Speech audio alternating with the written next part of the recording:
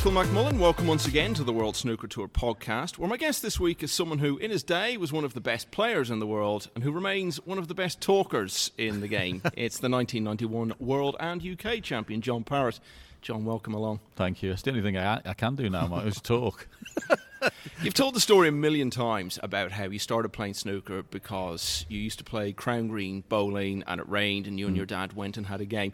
But one thing I've always wondered is, were you good at bowling? I was actually all right, yeah. Me and my father won quite a few doubles tournaments together, but I actually played in the league. I won a few trophies as a junior, and I ended up playing at the big green, which is sadly now closed and not used, is Waterloo in Blackpool, and I got to the quarter-final of the juniors there, so I could play a little bit, yeah. And funny enough, a few weeks ago, I've gone and bought a new jack and got my old bowls out, and I'm going to start having a little, because I'm actually patron for the Crown Green Bowling Society. So I've got a jack the other week, and I'm going to have a little roll again and see if I'm any good at it. But you did go off then and play snooker. And I remember you saying to me years ago something I found very interesting, that for you, one of the early attractions was just watching the balls move along the cushions, and you were just mesmerised by the whole spectacle. Yeah, I mean, it was just when I went into the club for the first time, just to see them go in the pockets and come down the rails. I'd never seen them. We've always had little 6-foot tables, and you always had little bags on the end. But when you saw the balls go in the pocket and then come down the rails and collect under the table, and you know, there was just something about it that was fascinating. And then when you saw someone who was half decent and you watched them play and you thought, you know, that's a different level to the other people, you sort of think, oh, I'd like to get to that standard. And then, of course, you get your cue and you try yourself and hope that you do. And you had a wonderful amateur career, a lot of expectation on you when you turned pro. And you settled very quickly into the professional game. What are your early memories of the standout moments? I think probably the biggest one was qualifying for the Larder Classic. That was the first thing. And playing Alex Higgins in front of 2,000 people. Alex was just, you know, one of the greatest people to ever hold a cue. But it was more of his charisma, and aside from his obvious talent, it was just everything that went with him. And you never knew what you're going to get. He used to have 4 seasons in one day as a human being. He could be the nicest fella in the world and 10 minutes later be absolutely horrible. You never knew quite what you were going to get. And it was quite intimidating playing him, actually. And to be there as a young lad with my velvet waistcoat on and my hair looking like the fifth Beatle to go out and play him in front of 2,000 people live on TV was pretty daunting. But the fact that I managed to come through and everything was sort of vindication for me wanting to be a professional, and knew that I could handle it anyway. If you could handle that, you could handle most things. And Alex Higgins concedes, and so it's John Parrott who goes through to the quarterfinals, defeating Alex Higgins 5 frames to 2. It was a good tournament for you, that, because it then became the Mercantile, and that was where you got to your first major final in 1988, played Steve Davis and almost beat him, having been way behind in the match. People who weren't around at the time, John, don't know, and you could never explain to them what a massive deal it was playing Steve Davis in a big final in those days. Oh, I mean, honestly, he's very self-deprecating and very modest, and he sits next to me, and I'd like to think I'm reasonably like that myself. There's not great egos between us, but he's got every reason to have one. He was just the benchmark. I can remember playing him very early in a UK championship, and you know, cocky young lad, playing great, whizzing my way through the field, end up playing Steve. Played the best I'd ever played in my life and lost 9-5. And I'm sitting in the car going home thinking, how do I beat that? Because he's just absolute. His cue ball was immaculate. His safety was just, he never gave you anything. And his professional levels were just better than everybody else's. So he did win that Mercantile final against you in 88, but you didn't have to wait too long to win your first ranking title. It came just over a year later. The European Open in France. Now, it doesn't take anything away from your achievement, but it was just such a strange tournament, wasn't it? Yeah, it got transferred, I think. I think we should have been in Belgium or somewhere other than. I think it was to do with the South Africans and all to do with apartheid and goodness whatever. So it was political. It got moved into Deauville, and I played Terry Griffiths in the final. Funny enough, the first round was quite funny because we came out to play, and I was playing Eddie Charlton in the first round, and I introduced myself and Eddie to the audience, which was a French family who just walked through the door and seen, oh, what's this? Never seen snooker before, and they were the only 4 people in there watching. So it was quite an interesting start to the tournament. But I played great right the way through, and then obviously Terry was a tremendous match player, and beat him, I think, by the odd frame just to get my first one. And funny enough, I went on a golfing holiday about 3 or 4 years ago, just before COVID, and I actually went back to it was played in a casino down on the front, and I actually went back, had a photograph outside, which is a little bit of, just because for a little bit of nostalgia, because I was staying up there, and I thought, that's where I won the tournament, and I went back and had a photograph outside, and I've got it in the house. It's one nice one to keep. So inevitably then you're full of confidence going to the World Championship that year, and everyone says John Parrott could actually walk off with the big prize here at the Crucible. And then on the opening day, the Hillsborough disaster happens the day before you play your first match, and you've spoken about that many times. But of course, Liverpool didn't play at all for the next couple of weeks, so you were basically flying the flag to try to restore some joy to the city. Did you feel that over those couple of weeks? I felt it right away, because I was actually at the other semi-final on the day. Was Everton were playing Norwich at Aston Villa's ground, and the bloke one of the lads who was with us, his two sons, he was blue, but his two sons were red, and they were both at Hillsborough, and he was in an absolute panic to know whether his sons were all right. So, I was there watching the game. I can't really tell you too much about the Everton-Norwich game, to be honest with you, because nobody can really. They were all worried about what was going on there. And then, of course, the worst happened, and we got all the horrendous deaths, and I played with a black armband on. What does that mean? It's as much as I could do as a sign of respect. It's not great for people who've lost their lives. But I was very respectful for the city that I've come from. And, of course, they're still fighting today for some of the justice or injustices, whatever has happened over the years. But it was just something I wanted to do. And unfortunately, I came up short that year in a final that Steve Davis just absolutely demolished me in. But, it was not great times. So when you got to the final, you must have been feeling worn out by that as much as anything. You'd had some close matches along the way. But Steve, it's often not pointed out, he actually played so well. It wasn't just a case of you going there and not performing. He was on the top of his game. Everyone forgets he absolutely demolished Stephen in the semi-final. He beat him, I think, 16-9 and comfortable. He was still playing great. He was playing far too good for everybody else. I sort of fell over the line a little bit. I'd had good tournaments coming into that championship. I played a lot of snooker, and I was basically getting close to hitting the wall. And I managed to somehow find my way through with determination to the final. And unfortunately, it was a match too long.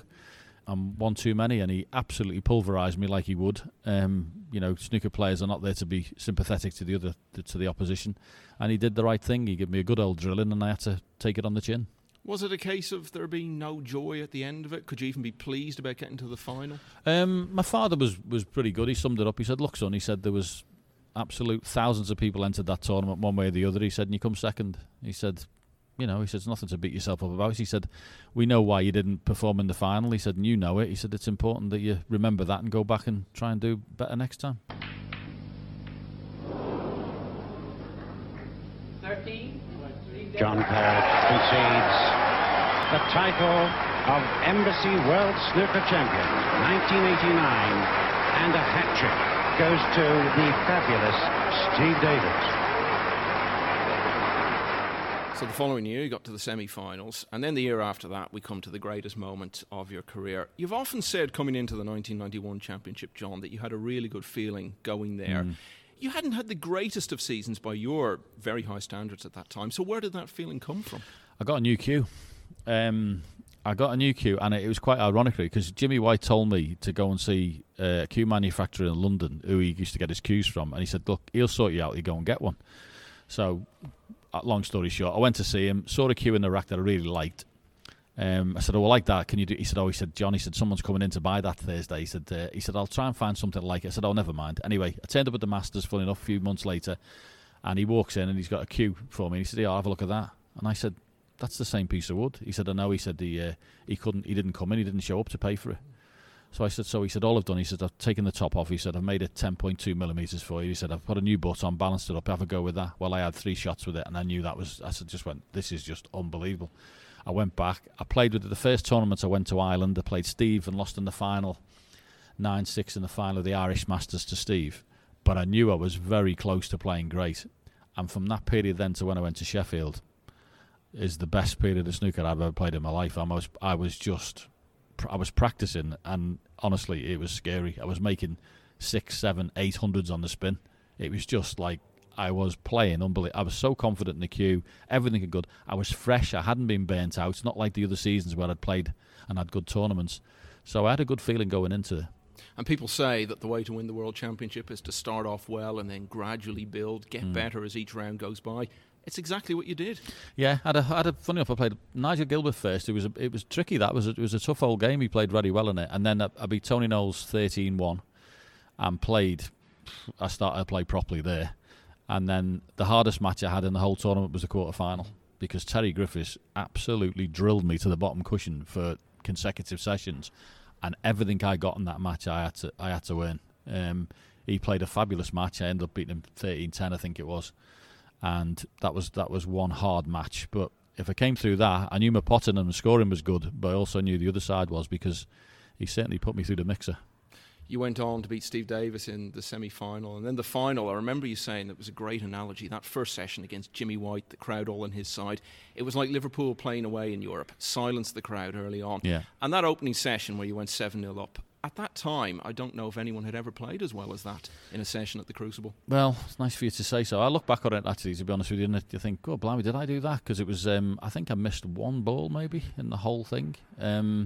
I was pretty good, but Alan Hughes, the compere, said to me, he tried to speak to me twice, and I blanked him both times. He said, I knew you were in the zone. He said, usually I'll chat to anybody. He said, but you just weren't for speaking to anyone. I said, I was just so focused to go out and do it, and then to play that session and actually go and do what you want to do. It's not always the way in snooker, but yeah, that was probably the best session I ever played. And you saw it out nicely from there, 118-11. I always love asking guys who've won the World Championship, John, and there are very few of you, what goes through your head in the final moments when you've got those last few balls and your life's dream is finally happening? Thank God that's over with. One of the things I did, I don't think I made it. My wife was there with us at the time, and I left in the morning. It was 11. I left the hotel to go to the venue. It was 11-5 in front, and I was thinking, oh, please just let me win 7 frames and just please just let me be the champion, because it'd be the worst thing in the world to have a lead like that and not win. But thankfully for me, we managed to nurse the lead home, and it's a victory that's never forgotten. And John Parrett's waited a long time for this. He's suffered some defeats and disappointments on the way, but finally the whirlwind Jimmy White concedes to John Parrett, and a very deserving champion. John Parrett wins the Embassy World Championship 18 frames to 11.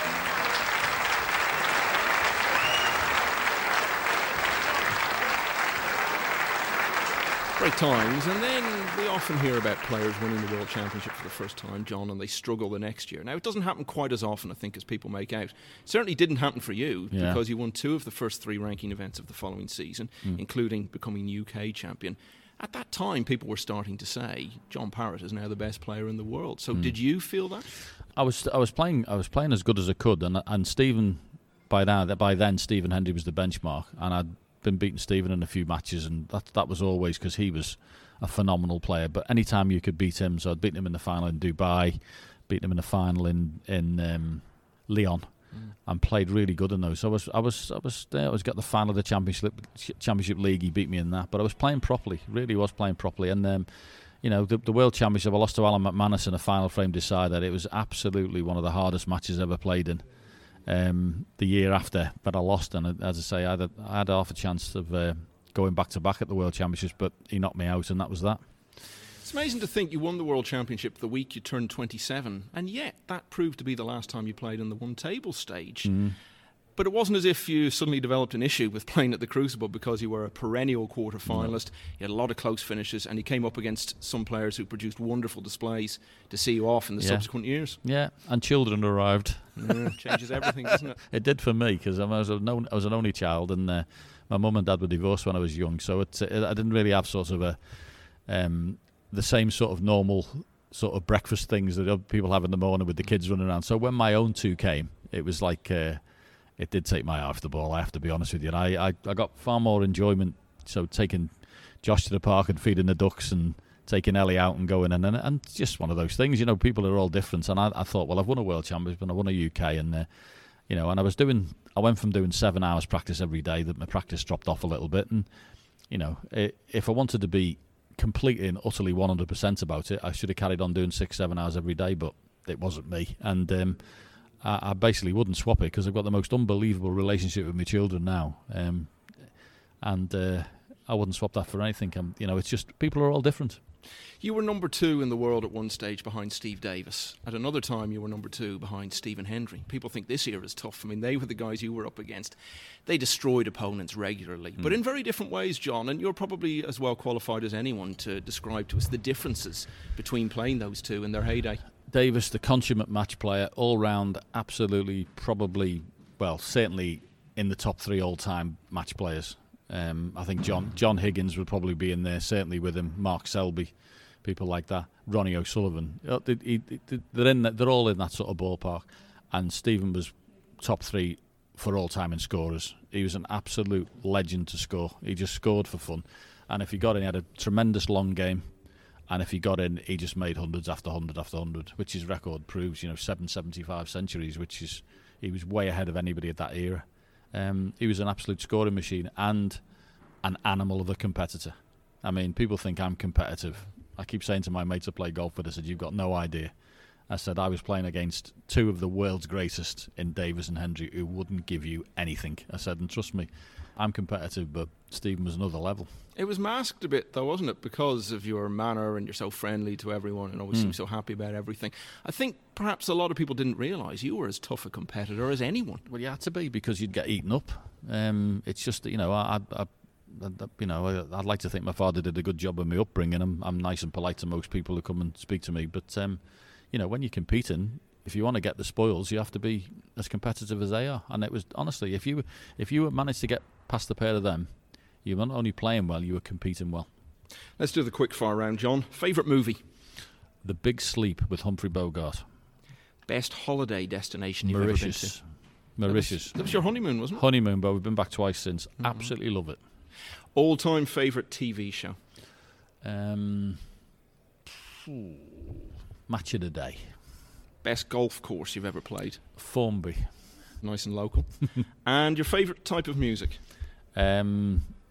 I've gone more broad spectrum now, probably everything, but it used to be soul and funk. I used to like a bit of early stuff and that in the 80s, but I've probably gone more broad now. A fantastic performance by the world champion, who now adds the UK crown to his titles.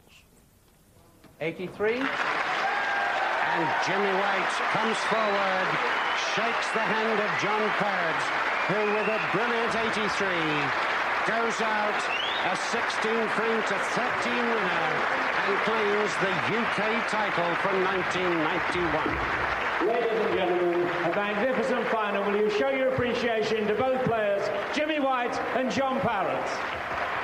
We've talked about your great days, John, and they went on a long time. Inevitably, though, decline comes to everyone. So how hard did you find that? You just become accepting of it, really. My manager cajoled me into carrying on for a few seasons left. I actually had a match with Sean Murphy at the Crucible where I was at 8 each going into the final session, and I actually played really decent in that tournament, and I wanted to pack in then. And he sort of cajoled me to carrying on, saying, well, what else are you going to do? And I felt like that was a good place to go out, and I really should have stuck to my guns then and said, that'll do, I'll go then. But I carried on for a couple of years, messing around in qualifiers and bits and bobs, not really enjoying it. And when your long game goes, it's debilitating. And it's certainly, I mean, I don't know, I can't speak for Stephen, but his long game won't be like what it was when he was in his pomp, and that's how he used to get in. So that's you sort of like lose a department of your armoury, and it's not very pleasant going into a tournament like I'd go to the Crucible and know I couldn't really knock a long ball in, so I'd have to find other ways to play.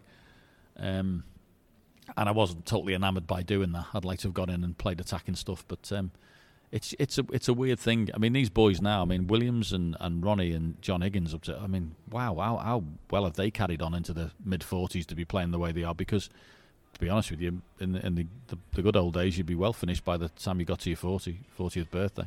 And when the end did come for you, John, were you happy with your career? Yeah. The only regret I've got is not winning the Masters. It's the only one.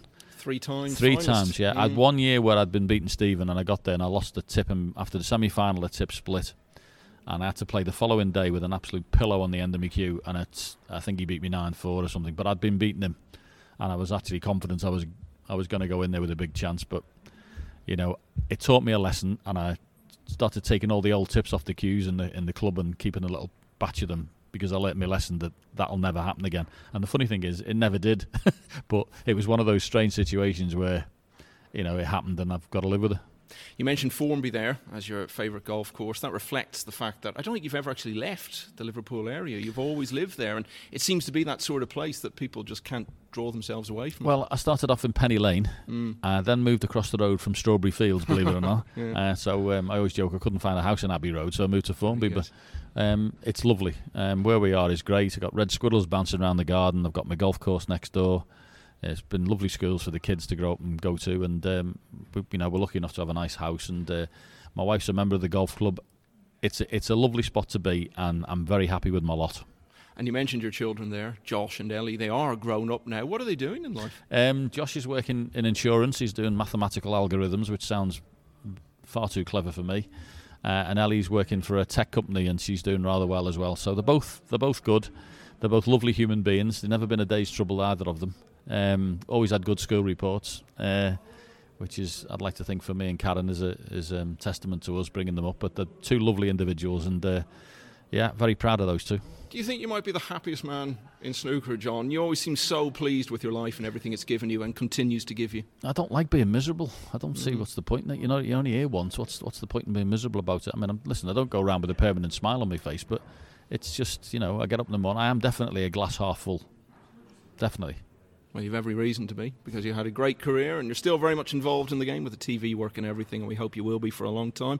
Thanks so much for joining us on the World Snooker Tour podcast. It's an absolute pleasure. Cheers. Next week, it's part-time snooker professional, part-time businessman, and one-time Crucible player Andrew Paget, including reflections on a major health scare which could have ended his career, or worse. We was there one night and I felt this little pain. I was like, what is that?